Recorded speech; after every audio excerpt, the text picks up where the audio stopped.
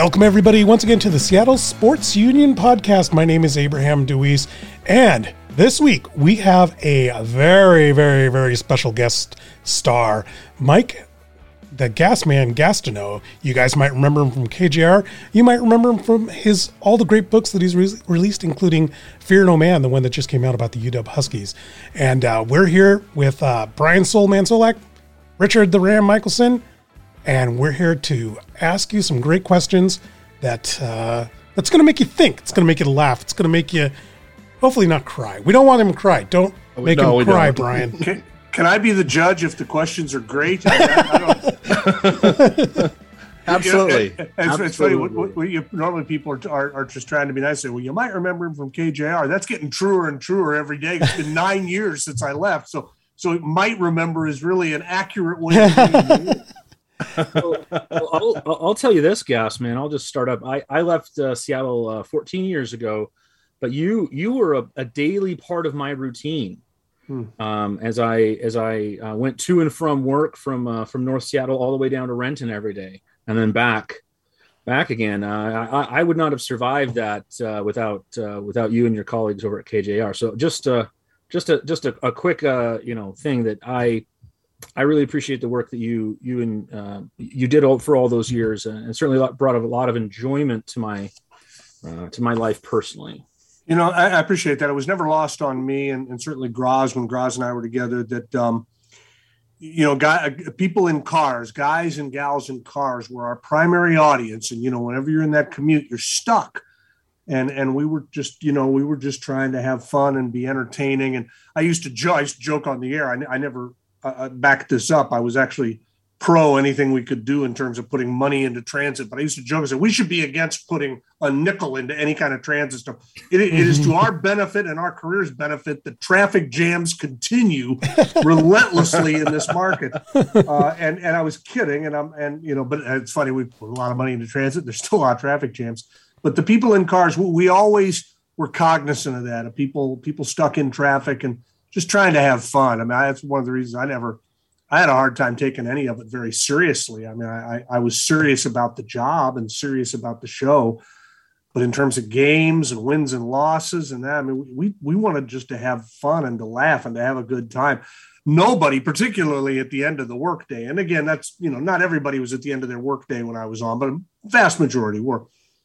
Nobody wants to get beat up with a bunch of, whether you call it negative or just, being really pissed off about something when you're really not. It's like at the end of the day, you just want to have some fun, man. I mean, there's a reason they put happy hour at the end of the workday, and we were just kind of a natural extension of happy hour.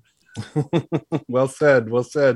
Got to start out the show. We want to talk about your book that just came out 3 months ago, Fear No Man.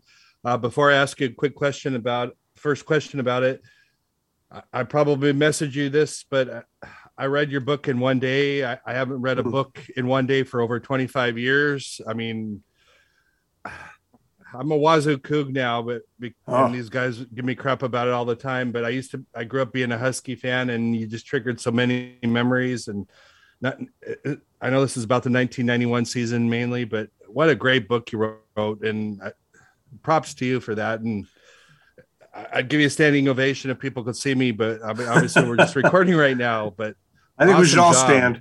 I appreciate that. Somebody said to me something along the lines of, your books are really easy to read. I hope that doesn't insult you. And I said, look, I'm not hung up on being, one of the world's great authors here. I want to write stories that people like reading. I mean, and it's a great compliment to hear somebody say, I read that on a flight, or I read it in a day, or whatever. I didn't need to reinvent the wheel to tell this story, but it sure was a fun story to tell. The team is iconic. They're one of the great. I mean, if we're talking Mount Rushmore of Seattle teams, they're without question, they're on it. They're one of the four greatest, and they're certainly the greatest in UW history. They're one of the greatest in Pac-12, Pac-10, Pac-8 history, and they're one of the greatest in college football history. You get the further out you get, the more subjective that all gets, and the arguments and this and that. But everyone agrees this team fits into the argument for all three of those. Greatest in UW history, one of the greatest in West Coast history, and one of the greatest in college football history. So it was fun to relive that season and to go back and read the news. The funny thing about this, guys, I'm doing the research. I love the research part of writing, probably more than anything. I just love digging up old stuff. There were eight daily newspapers that covered the 91 Huskies in our area. Wow. 8. Wow. Think about that. And I mean, so there was just and a lot of great writers. So much stuff to go through and so many great stories that came out of that.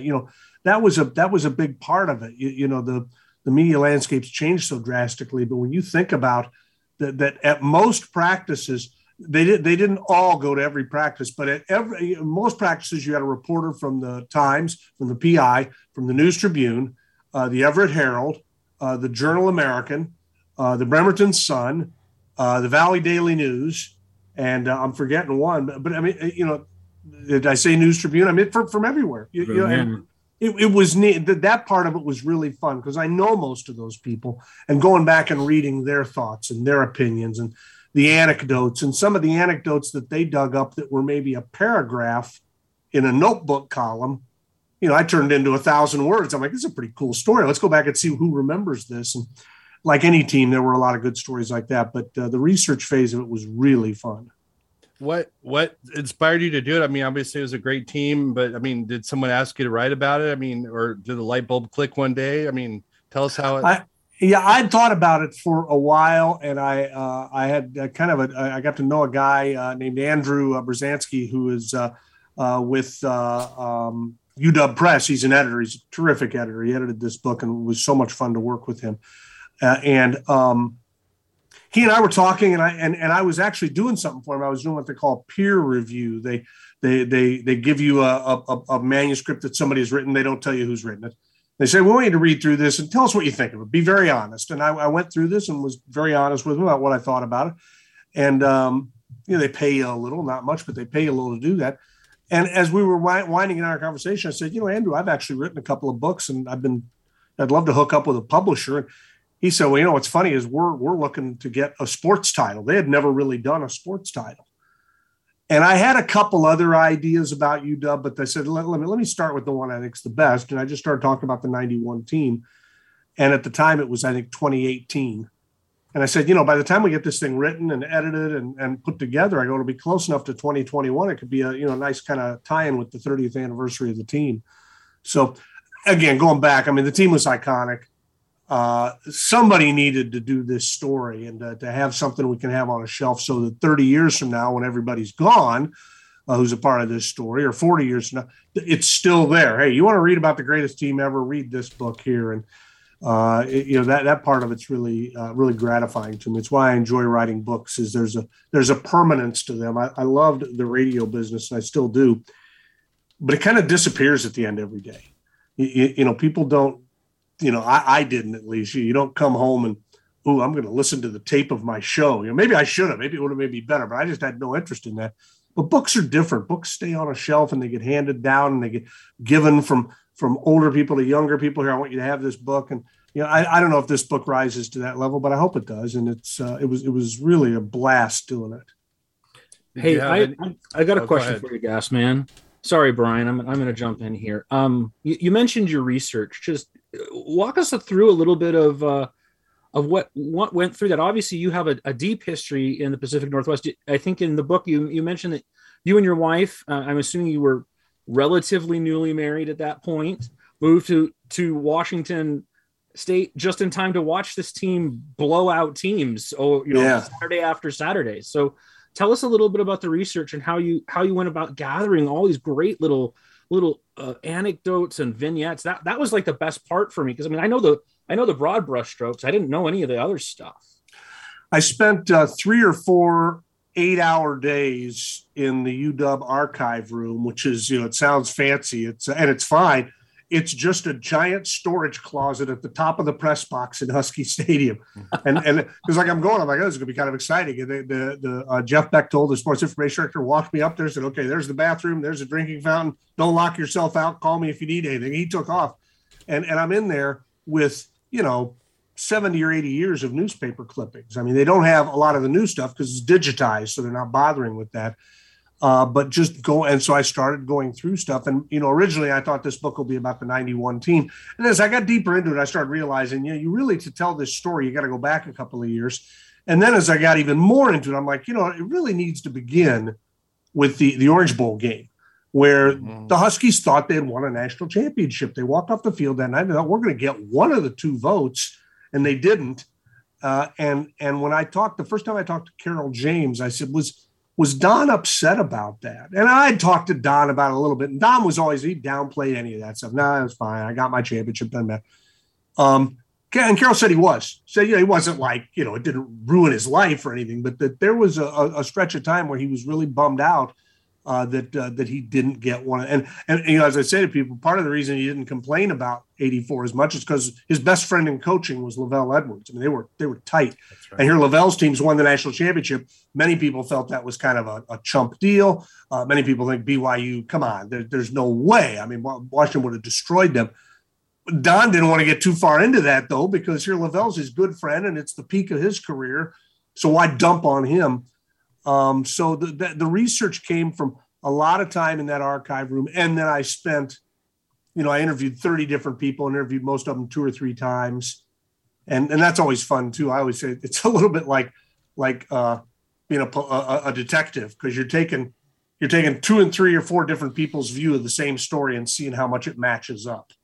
And that's how you kind of get there, because it's 30 years, man. There were a lot of guys, whose memory I had to jog a little bit. Like, no, they'd go, wait a minute, was that the year we played Nebraska at home? No, that's the year you played Nebraska at Lincoln. The mind wears down after that many years.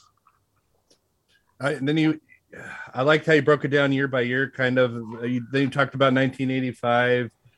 You mentioned that Oregon State game. I have to bring this up because I was a 13-year-old little punk. My dad took me to the game, and that was so awful how they lost to Oregon State.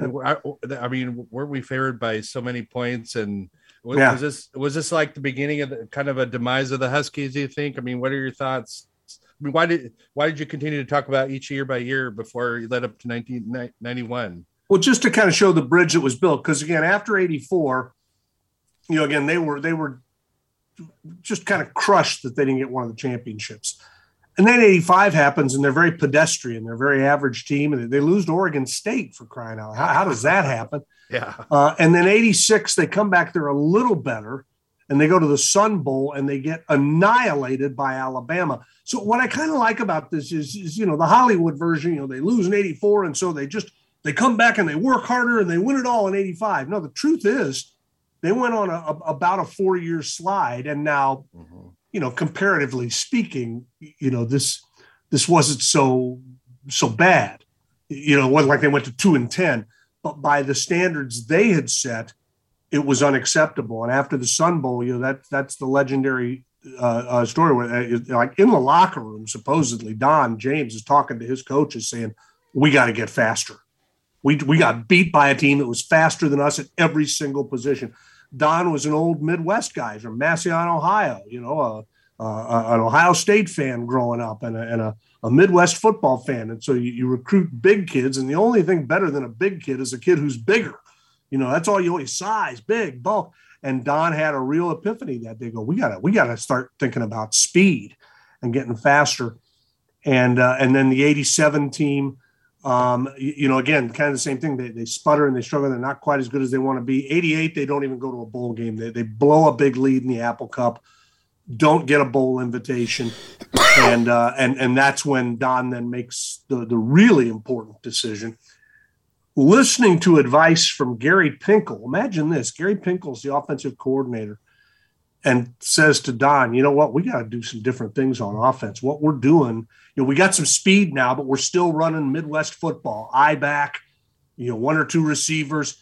The way that was described was, Don's offensive philosophy was, run the ball, be careful with the ball, punt the ball, be good at punting, play great defense, and wait for the other guy to make a mistake. And that worked for a lot of years. They won a lot of games doing that.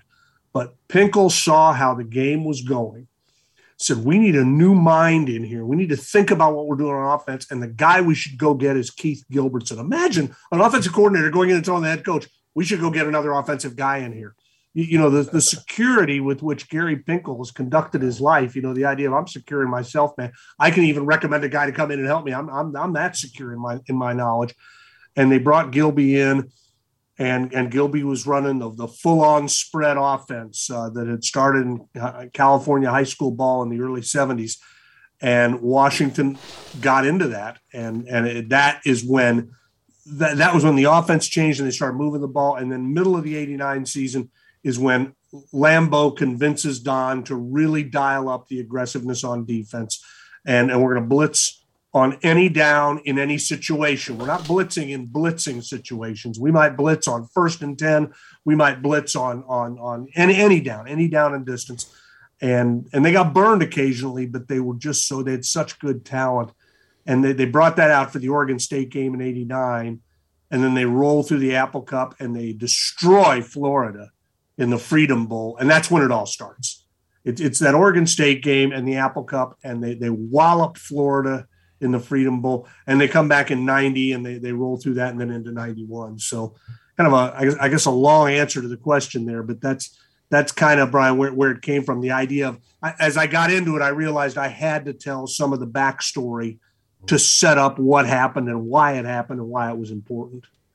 How much of a role did Dick Baird have in it? Obviously he's a recruiting coordinator, but do you think he played a big role in creating this team, this national championship team in 1991?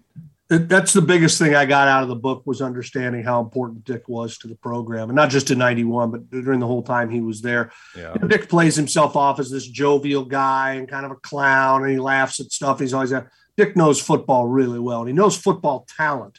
He knew talent. He knew how to connect with talent. And I thought the thing that I learned that I didn't know, that I thought was most interesting in this book is, how does Don James come to hire Dick Baird? You couldn't find two more different people. Don is what did I say in the book? Don is buttoned down and laces tied, and Dick is buttons missing and laces untied. I mean, they're just so different. Yeah. And Don was looking for somebody to kind of come in and help him organize recruiting, and he got advice from, of all people, Lenny Wilkins. Okay. Who would Don listen to? You'd have to be a championship caliber guy for Don to really listen to you. You'd have to be a guy who he respected Lenny. Lenny was a champion. And Lenny said to him, there's this guy, Dick Baird, and he runs my basketball camps. And I think Don actually already knew about Dick, and he called Lenny to see what he thought. And Lenny said, he'd be great. He connects with our kids. He keeps everybody busy. He's got a great sense of humor. He knows how to run our practices. And so Dick comes in as a graduate assistant, a 38-year-old graduate assistant, making no money, and works the first year doing that. And Don says, I'm going to bring you on as a full-time staff member. They make him the recruiting coordinator. And Dick's impact on this program is incalculable. And Don saw something in Dick and in his personality that Don knew he'd never have. Dick identified with you. Don was the CEO. Don was in charge, and student athletes and their parents, they want to know that. They want to know there's a guy in charge. But Dick identified with them. He knew their culture. He got their music. He got their jokes. He had a jovial side to him that Don was never going to have, and they complemented each other so well in that way. And I came away from this book and from all the research, really full of respect for Dick, for Gilby, for Lambeau, all of the, Don's style. I'd never really thought about this until I wrote the book. Don was the tower coach. His lieutenants had to be good. They had to be really good. And they were. And Don trusted them. He didn't just give them a blank check, but he listened to them and he took their ideas. And they said he was never in meetings like, nope, we're going to do it my way. He was like, well, if you want to do it that way, explain to me why you want to do it that way. Explain to me how we're going to do that. He gave a lot of power to his assistants. And in this case, the talent in 91 was unbelievable. The coaching talent was unbelievable too. It all kind of came together in a perfect storm. Hey, Gasman, you probably know this, but our listeners might not. the Huskies in that 1989 Freedom Bowl against Florida, which is my first bowl game memory, by the way, is watching that game. And I'm watching the Huskies just mash Florida to pieces. But you want to tell our listeners who the star running back for Florida was that year? The greatest running back in Florida history, most would say Emmitt Smith. Emmitt was, and he was gigantic. And the funny thing about that is, Florida scores on their first offensive possession. And there's a couple of great quotes from James Clifford in there about that. James said, all week leading up to Freedom Bowl, all we talked about is Emmitt. Get Emmitt. Emmitt's going to have the ball. Everybody run to Emmitt. We want everyone on Emmitt all the time. Emmitt. So on first down, the quarterback fakes a pitch to Emmitt. And Clifford says, all 11 of us went for Emmitt. He goes, if we'd had an extra guy on the field, he would have gone for Emmitt too. The quarterback, meanwhile, is kind of la-di-da around the left side and goes 67 yards for a touchdown. So they had to correct that. But the rest of the game, they just dominated to the point that Clifford remembered saying to Emmitt at the start of the third quarter, "You're still in the game?" Because everybody knew he was going to go to the NFL.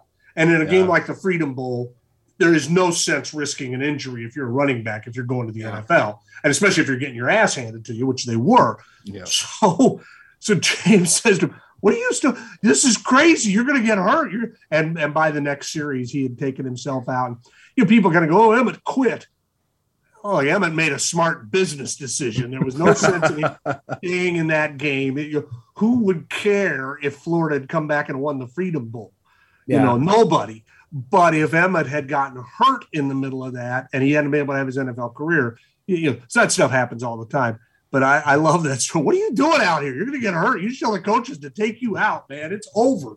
And it was. And they just at halftime of that game too. I think the Huskies, they're up like 24-7 or something. And Bob Rondo runs into Keith Gilbertson, and Gilby's all ticked off. We should have at least 2 more touchdowns. This is unacceptable.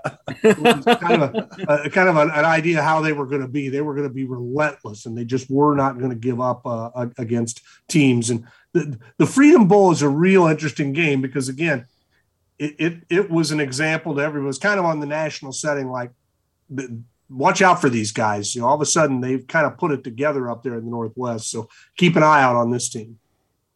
Yeah, I was going to say, I was astounded at the hinge point of those like 4 weeks, right? Like, they get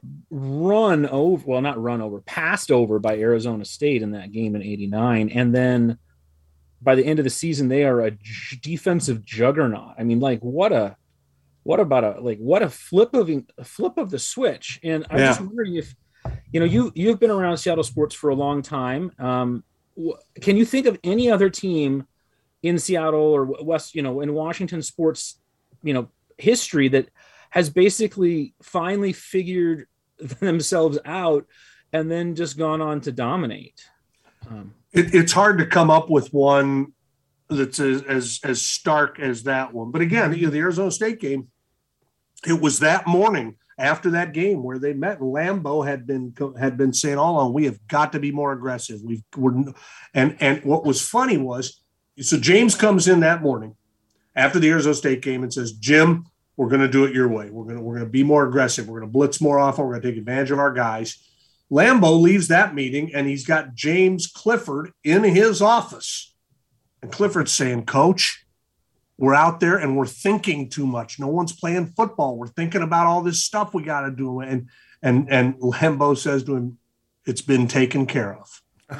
Don't worry, but you're going to see him practice. It's been taken care of." And that was, the defense was so sky high about the idea of we're going to come at you from all angles. And that's where, that's when the defensive backs started using the phrase "fear no man," because, Larry Slade was our coach. He says, "Guys, look, we're going to blitz so often and so frenetically that you're going to be in single coverage a lot. So you're going to have to be ready for that." And it was Dana Hall who said, "Look, we got to fear no man. We're on an island. You got to fear no man." And that's where that came from. And then that anecdote comes back the couple of nights before the Rose Bowl in 91 or 90 on the 92 Rose Bowl. But it's fun when a championship team does get rolling. You can think about the Seahawks Super Bowl team, the one that won. it all kind of started the year before. They kind of started rolling, and they had that great game in Atlanta. They didn't finish the deal, but it's like, they look like they're rising right now. Matt Hasselbeck always said something kind of interesting, that when the Hawks got going in his era in like 04, 05 and into the 06 Super Bowl, it was either the end of the 04 or the 03 season when they were eliminated from the playoffs the first Sunday in December. They're eliminated. And Hasselbeck always said those next 3 weeks is when our Super Bowl run started, because we really took those games seriously. I think they won all 3 of them. Didn't matter. They weren't going to the playoffs, but that a few things started clicking. And so it is often that. And when you're putting together a look at a championship team, you often got to go back a little further to see when did this start? It usually doesn't start in the year that it happens. It usually you have to go back a year or two earlier to see when the momentum started building. 1991 season. I know you came out here in 91, but before you moved out here, were you aware of how good the Washington Huskies were? Oh, sure. Yeah. I mean, they were, when you'd get a West Coast game, I was always fascinated with Seattle and with Husky Stadium. You'd see a late afternoon game there. What I remember the most is you'd see a game at Husky Stadium. The shadows were so long. Because you're so far north in the sun and the anglers, and God, look at how long that shadow is there. I mean, even as a kid, I remember watching as a freshman at Indiana. Indiana played Washington and beat them. I always used to tease Don. I said, I don't know, greatest coach ever, 0-2 against Lee Corso. I'm not sure I buy it, Don. We did a roast of Don James one night, and I said, you lost to Lee Corso twice. If we're roasting the greatest coach in state history, what time is Frosty Westring showing up? Let's do the right guy here. And Don, he had a great sense of humor, but he didn't like losing. He didn't like being reminded of that. But so yeah, I was. You were aware of Washington, certainly. I think people talk about being tucked up in the upper left-hand corner and the East Coast bias, which is more a time zone thing than anything. Especially when I was growing up, there weren't that many games on TV. Now most games are on TV in some way, shape, or form. So there really isn't as much of there's certainly no excuse for not being able to see any team that you want to see. But Washington was, they were good every year. I remember watching the Orange Bowl game when they won. I mean, the Rose Bowl. I mean, shoot, it's funny. My brothers, when it would come time for the Rose Bowl, were always like, well, you know what? We got to be Big Ten solidarity here. I'm like, man, we're from Indiana. We get our asses kicked all the time by these teams.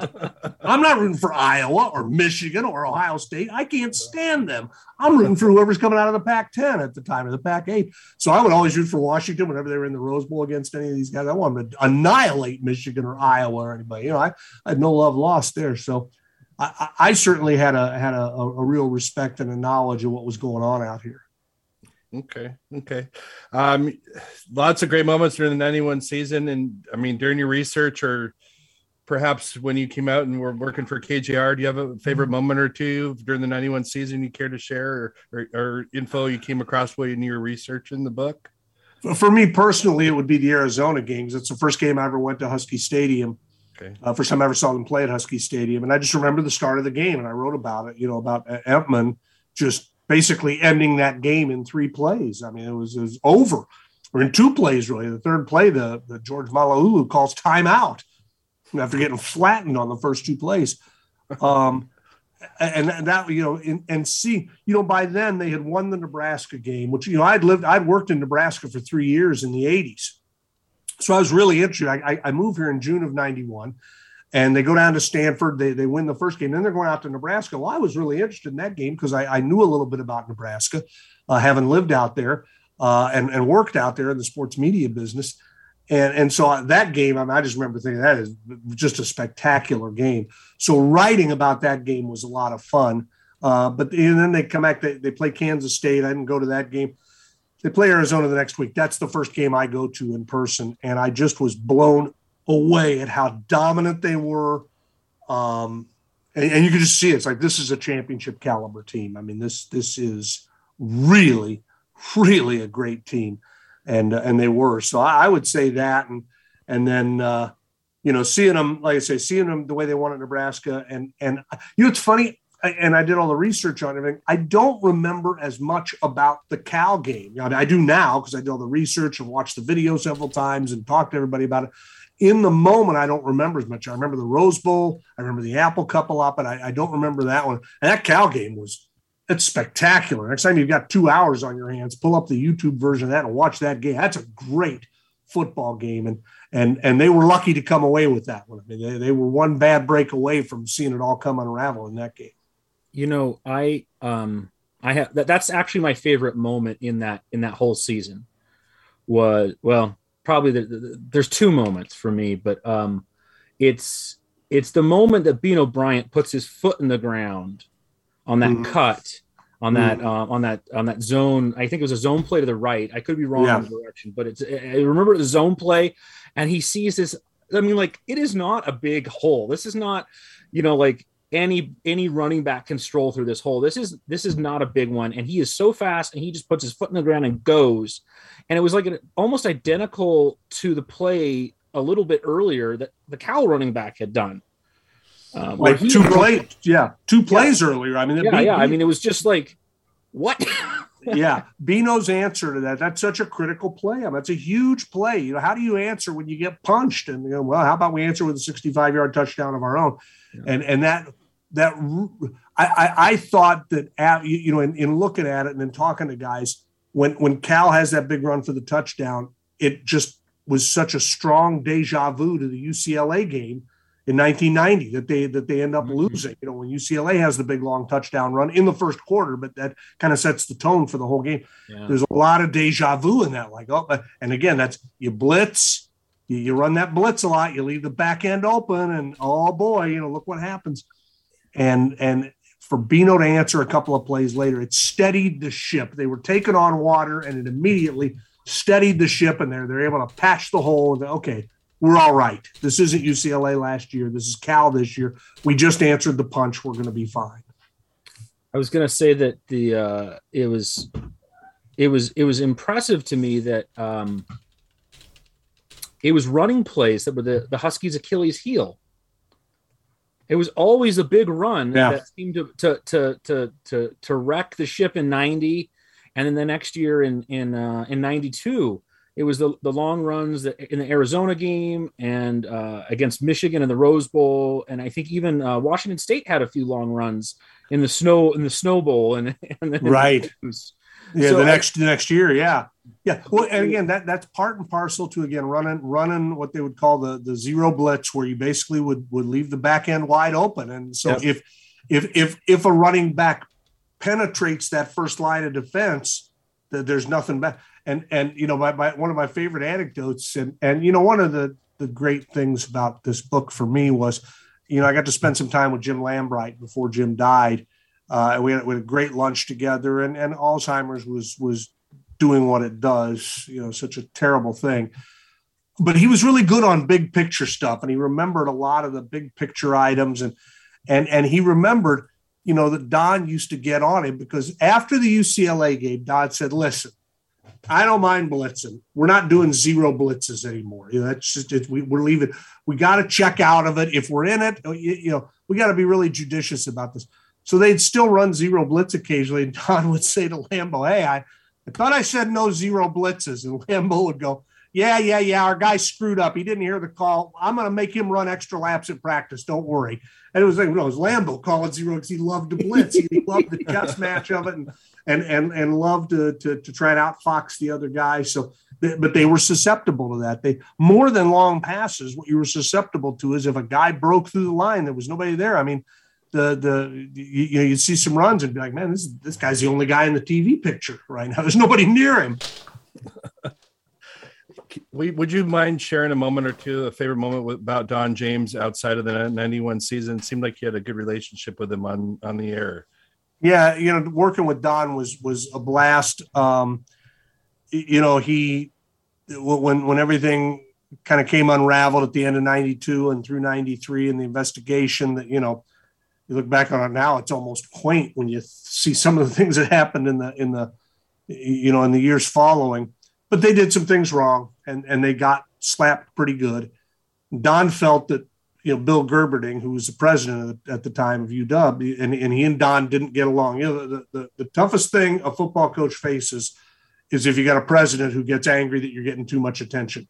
Because the fact of the matter is the greatest university president in history is not getting as much attention as the most average football coach in history. It's how things are wired. Most presidents know that and understand that. That's just part of the deal. Gerberding didn't. He didn't like that Don got a lot of attention. He was upset at Don for some other things. And so he didn't back him enough. Don just didn't feel like he had the backing of the university administration when this all went down. And then when the sanctions came down, and they were ridiculous, how harsh they were, to the point, and I think this is the only time this has ever happened. The sanctions against UW originally were so draconian that the NCAA, of all people, stepped up and said, you can't do this, Pac-10. You cannot. This is ridiculous. It's too much for what they've done. And it was the NCAA who said, no. And they actually were able to lower some of the things to it. So anyway, so get back to your question. So now Don leaves in August, and 2 weeks later, he's in a radio studio with me, and we're hosting a college football talk show. And it was a little awkward. Don was still kind of in coaching mode, and I didn't know him all that well. Well, I got to know him over the next 3 years, and I got to know Carol over the next 3 years.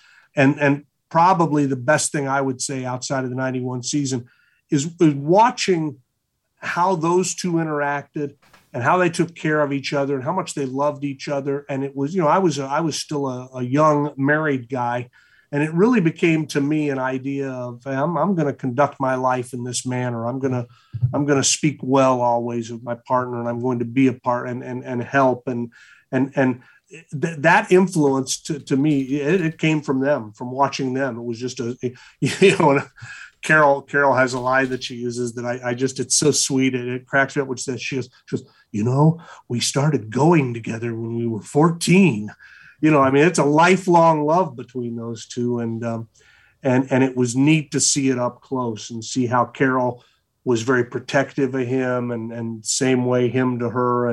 And that's probably the thing I remember the most, is just being inspired by their relationship. Forget football. Don would have been successful doing a lot of things. He was really successful as a football coach, but he was successful as a husband. And that's something that anybody can emulate. I could never coach a football team. Good Lord. We'd be in dire straits if I was coaching anything, but I can try and be the kind of husband that he was and try and be the right kind of guy. And that's something that I took to heart. Hey, I got to compliment you on how to not bury the lead, but like start off strong in your book. I loved the introduction. I read it like 4 times. How in the world did you get, of all people, Nick Saban to write an intro to this book? That comes down to Don and Carol again. Nick played for Don at Kent State, and they stayed close over the years. And Don, passed away 8 years ago. Mm-hmm. And Nick, on a pretty regular basis, calls Carol just to make sure she's doing okay. And are you all right? Everything. And I don't know if it's once a year or once every 6 months. It's not every week, but it's often enough. And I talked to Carol. I said, "You think he'd write an intro for the book?" And she goes, "Yeah, I bet he would. Ask him." And I started there. I said, I probably should get Carol to ask. And then I'm like, I've had Carol do enough for me. And so people say, how did you get Nick Saban? Oh, I called the sports information director in Alabama. And I said, hey, I told him who I was.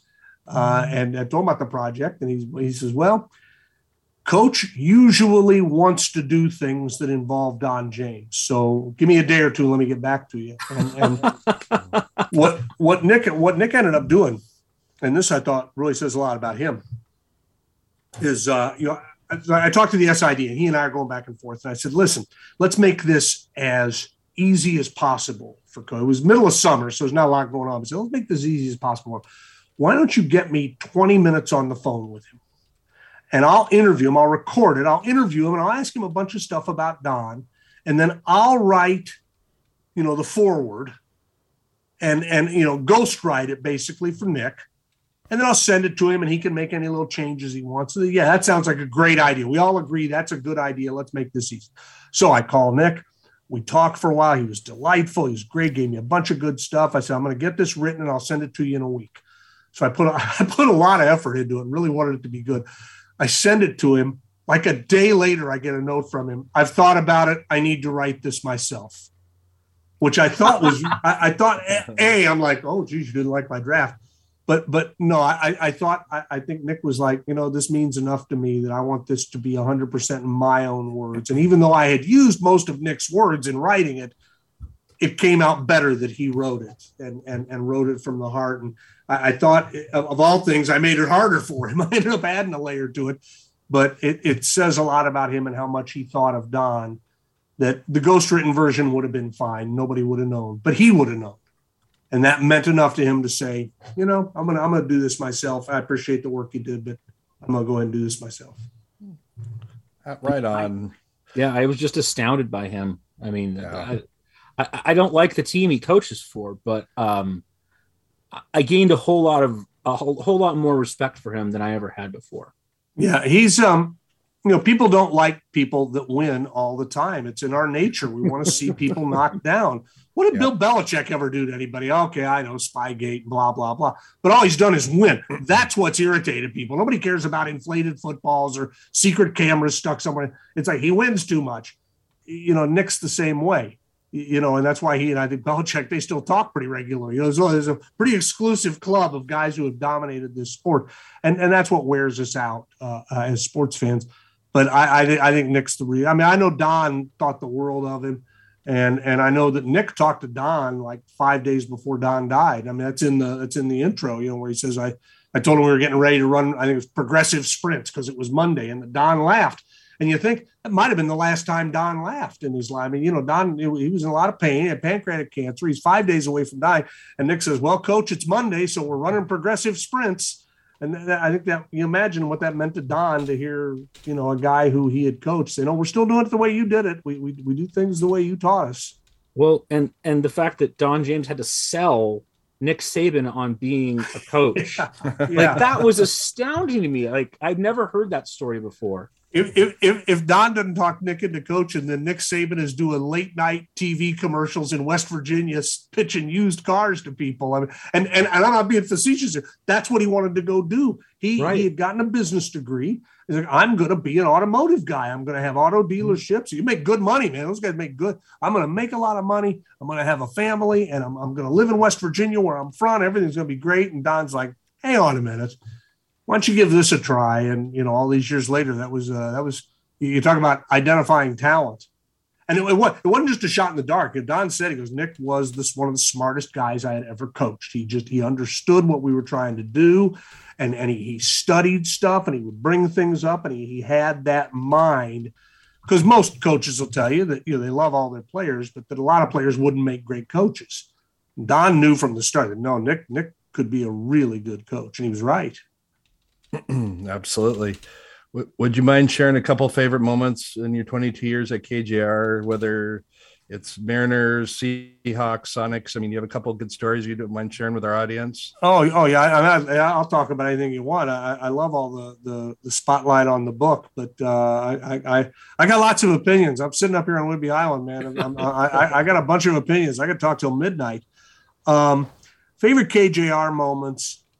Certainly the 95-96 year, August of 95, the Sonics have decided to keep George Karl, but they've had back-to-back flameouts in the playoffs. The Seahawks are in just a malaise. This just 8-8, 8-8. They're just boring. The Mariners are the Mariners. Oh, look, they're 13 and a half games back. And suddenly lightning struck this little city. And the Mariners catch fire. And it's just the most remarkable thing I've ever seen, for what they did over the last 8 weeks of that season and into the playoffs. And then that all ends. And I mean, it would have been great if it had ended with a World Series championship, but it ends in pretty memorable fashion. And about the time it ends, here come the 95-96 Sonics playing in a brand new arena, playing in Key Arena. and the buzz and the excitement in that building night in and night out was just indescribable. It was the hottest place in town, and they won relentlessly, and they were so good. And then they get into the spring and they get all the way to the 6th game of the NBA Finals. That's probably my favorite time at KJR. I mean, covering winners is a lot more fun than covering teams that aren't winning. And for me, that was just a blast.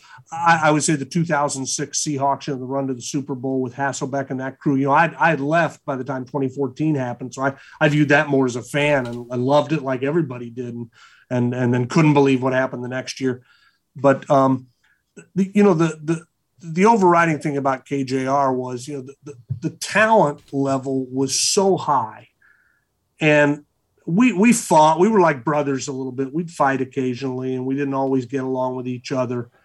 But there was I always felt, at least, there was a lot of mutual respect. I mean, when as our team built, and as we started delivering ratings and delivering excitement, and then the city was getting excited about sports, and a lot of great things were happening, and we just had so much fun. I mean, what we talked about on the air, that was how we were living. We were going out at night. We were having a lot of laughs. We were, we lived hard.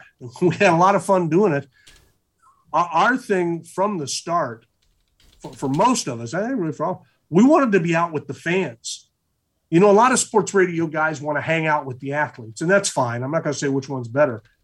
I always wanted, and I was influenced by Graz a little bit with this, I wanted to hang out with the fans. That's who's listening to my show. The athletes aren't listening to the show. I wanted to hang out with them and see what they were thinking about things. That's why early on, I put into my contract, or I actually asked them to, and they agreed.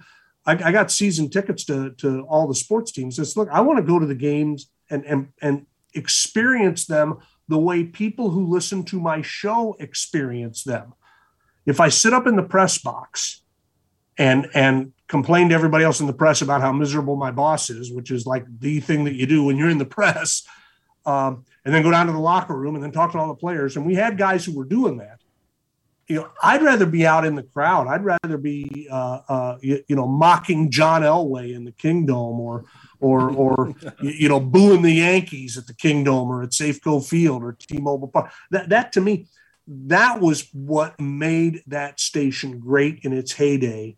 Was all of us kind of bought into that idea of spending time with the fans and being accessible and doing, there was one year we did a T-shirt, and I lost it somewhere along the way, but we called the Gasman's World Tour. I think I did 107 bar shows. Wow. In 1 year.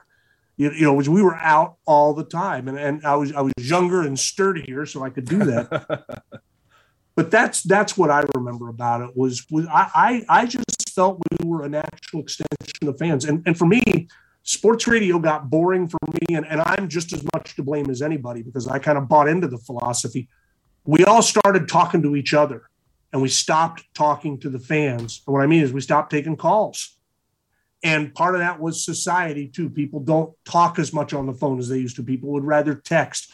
I kind of laugh when I hear radio stations now, and I haven't been on the air for 9 years. I haven't been in the hot seat for 9 years, so I don't want to come off as, it was so much better when I was doing it. But I laugh when I hear them reading their text line. I'm like, that's boring. I'd rather hear this moron on the air trying to defend his opinion, or this smart person on the air trying to defend their opinion. The thing about taking calls, and again, I was part of a show that stopped taking calls. I started, we would just do interviews. But the thing about taking calls was it fed to radio's greatest strength, which is you never knew what was going to happen next. As the host, as the producer, as the listener, you never knew what was coming next. And you remember the great old Chris Rock bit about dating a cocaine freak? Says it's exciting because you never know what's going to happen next. That's how sports talk radio was when you're taking calls, man. You're punching up somebody, and your producer has screened them, but you don't know what's going to happen. There was a spontaneity to it that we all allowed to slip away as we kind of got more into, well, I'm going to talk to this media guy, or this thing. Every show became like this podcast, which the podcast format's completely different. Obviously, this is what you do. You sit and you talk about stuff with a couple of people and offer up opinions. It was much more fun to me And one of the reasons I left was that fun had gone away, was when you had a lot of different opinions, even if they were crazy, even if I'd end up screaming at people, which I would sometime, and I'd feel like crap afterwards. Like, this guy, all he did was call my show, and I ended up screaming at him and telling him he's an idiot. What kind of weird world is that? But that's what I missed. I missed the most. That's what I think was probably the most fun, was the interaction with listeners and with fans, and truly the spontaneity of all that, and how much fun it could be. I remember when the Seahawks won the NFC Championship in 2005, and I remember coming home that night, and God, by now it was like 10:30, 11 o'clock at night, and David Locke had come back to the station and had gone on the air and said, I am staying on the radio until no one wants to talk anymore, or until the morning show starts, whichever comes first. And he did it. And the next morning at like 5:30, here comes Mitch in to do the morning show. And here's Locke still on the air, full bank of calls, just talking to people about the Seahawks are going to the Super Bowl for the first time ever. Those kind of things were really fun. It made you feel a real integral part of the community. Well, that's awesome. Thank you. I'll transition here a little bit. We also got to read this other book. I guess it's an earlier book. Look at that. Yeah. Well, this is not. It's blurring out. Oh, anyway. I'm blurring out. Are you kidding? But it's about Sounders FC Authentic Masterpiece, and I think the subtitle really encapsulates it, and I think it's still true. Yeah. The inside story of the best franchise launch in American sports history. Yeah. So there hasn't been anything even close. Yeah. I mean, I'm the soccer head of this group. I watch an extremely large amount of soccer, much to my wife's chagrin. And I don't care where it is. If it's a Mexican league game, if it's a South American game, if I I'm up really late and I'm watching a match out in Australia, I don't care if it's soccer. Right. I really want to watch it. And the other sports I still like too. But to be honest, baseball isn't the same, because the Mariners have kind of leached my love of baseball out of me. I haven't missed the playoffs so many times, and I can't watch NBA with any sort of affinity since the Sonics left. But the Sounders bring me an extreme amount of joy, and I was just wondering if you had. I was astounded that like Adrian Hanover is this businessman, doesn't know anything about soccer, and he takes over running soccer operations for the minor league Sounders just because his partners want him to. I mean, and then he turns into probably the best general manager in the league, in Major League Soccer, as they go from a minor league team to a major league. I'm like, what? I mean, we haven't gotten into what the research you did, but how did you put all that together, and what were your thoughts about that? Because I mean, that's just an astounding story to me. Yeah, I thought it was a great story, and that all happened. The Sounders played Portland, and I think it was 2012, and I knew I was leaving KJR. I had decided I was leaving KJR, but I hadn't told anybody yet. And I went to the match, and I sat in the Emerald City supporters section. For the first time, I had a friend who said, "You got to sit with us." I said, "Oh, that sounds like fun." And it was nuts. It was crazy. I don't know if I'd ever do it again, but it was really fun.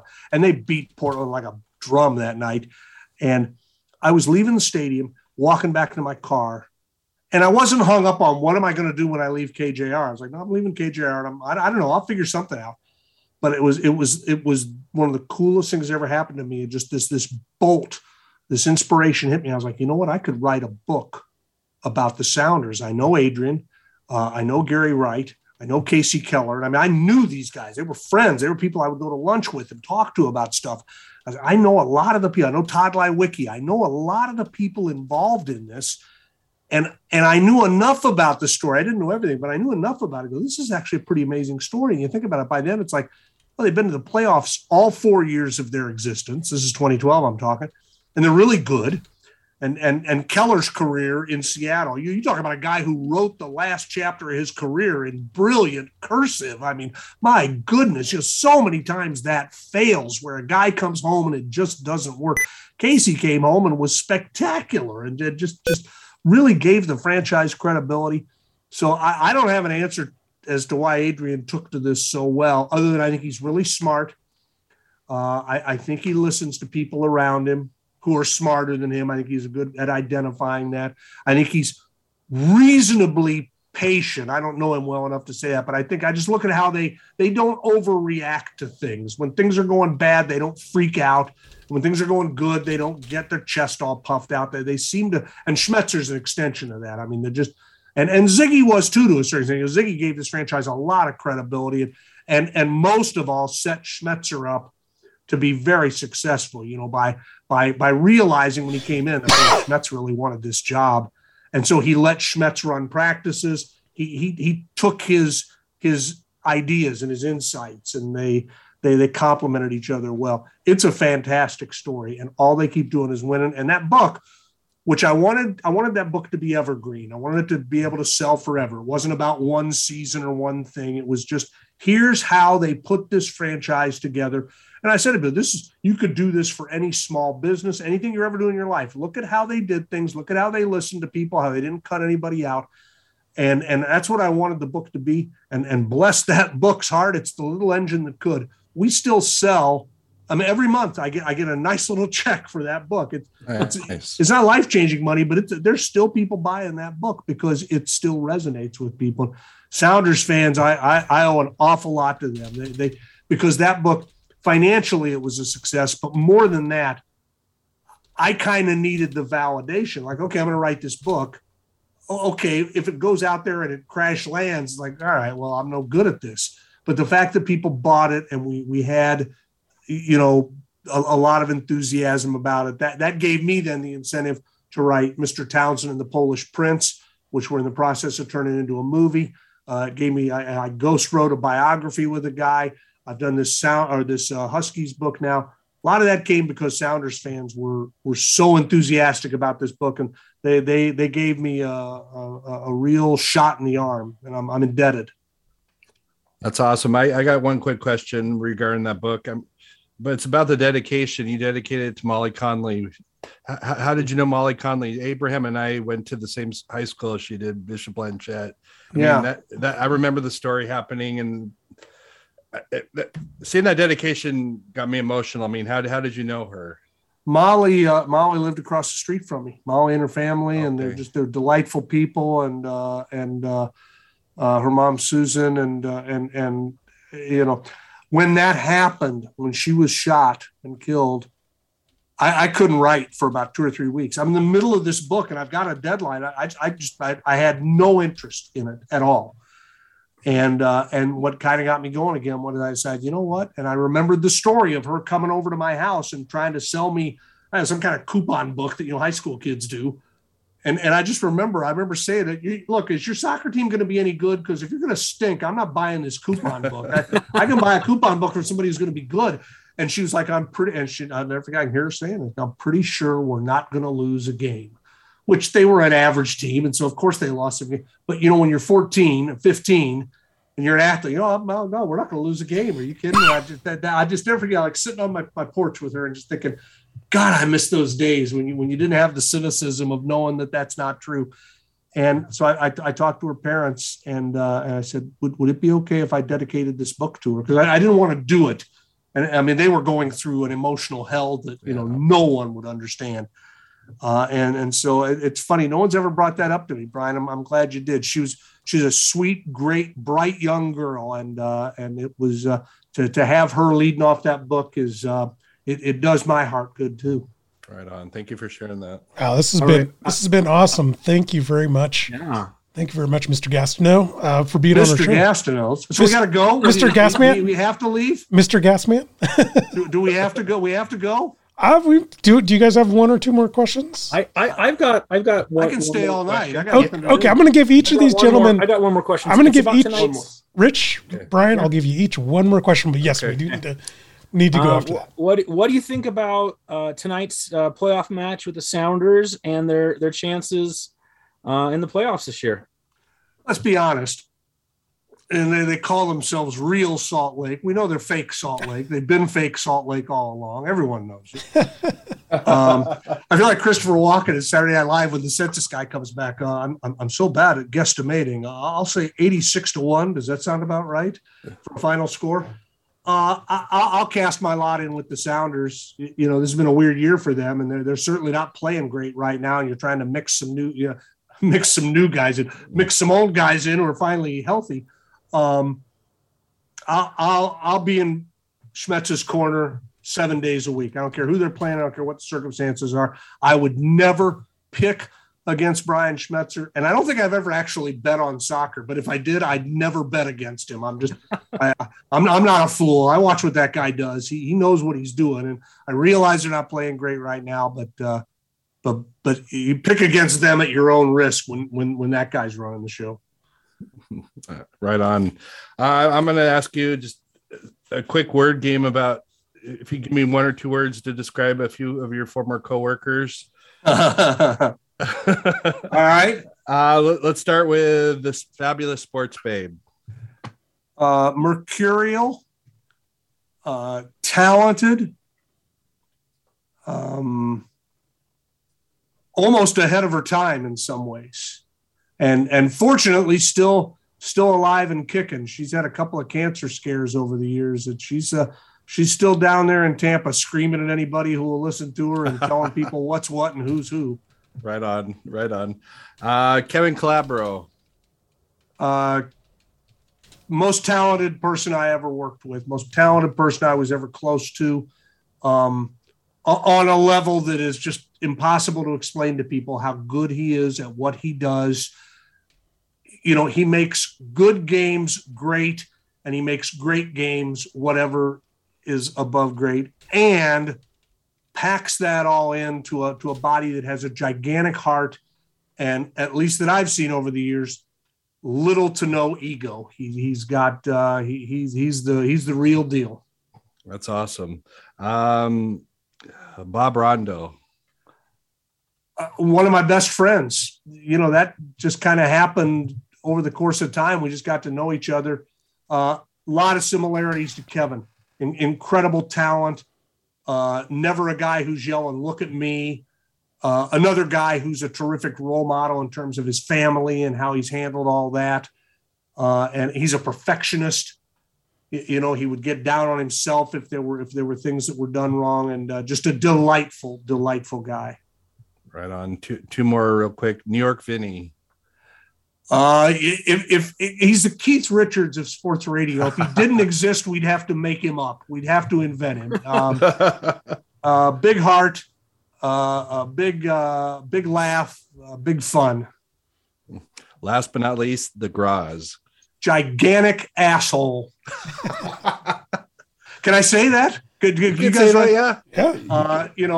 My brother, the best friend I ever had in this business, and we still talk all the time. We text like teenagers. We just go back and we say just stupid stuff and dumb jokes. And I know what makes him laugh, and he knows what makes me laugh. And my career and what happened to me never would have happened at the level it did if it hadn't been for Dave. And it's working with him. By far the most fun 14 years I had in the business. And if things just don't always work that you can keep going together. And I think both of us were a little ready for a break when he decided to go over to Cairo and do his thing. But I think if things had been different, if for whatever reason he had stayed, there's a chance we might still be doing it. We sure loved being on the air together, and we still love talking to each other and having fun and laughing. And he's a terrific guy. Right on. Thank you, Gasman, or Mr. Gastineau, or Mr. Gastineau. Whichever you I wanted prefer. to see if he'd asked me about Mitch so I could say, has he stopped badgering you about subscribing to his podcast yet? Good Lord, that was an uncomfortable thing to listen to. Yeah. Thank you. I didn't want to ask that, but thank you. You can listen without subscribing. But how would people get in contact with you? Let's go that way, because you have your I'm Gasman active on Twitter and Facebook, so I'm easy to find there at Gasman206 on Twitter, and I think it's just Mike Gastineau or Gasman on Facebook. Email is gas@gasman206.com. And that's what I miss the most, is the interaction with fans and all that over the years. And people have been so generous with their comments about the books I've done. And, I made a weird transition. A lot of writers become broadcasters because, frankly, it's easier and it pays more. There's one numbskull I know who said, I got a pretty good paying broadcast job. I'm going to quit that and become a writer and work harder and make less money. And that's me. So, but good move.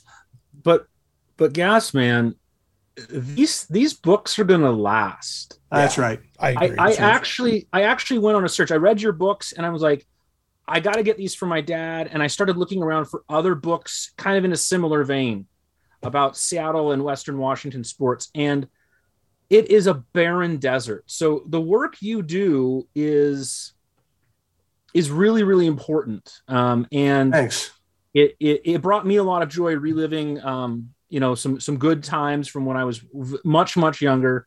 And I'll tell you what, I'm really looking forward to anything you put out in the future. Yeah, I appreciate that, and don't sleep on that the smallest of the books I've done, which is Mr. Townsend and the Polish Prince, because we're going to get that made into a movie. That's going to happen, and I'm going to come back on this podcast.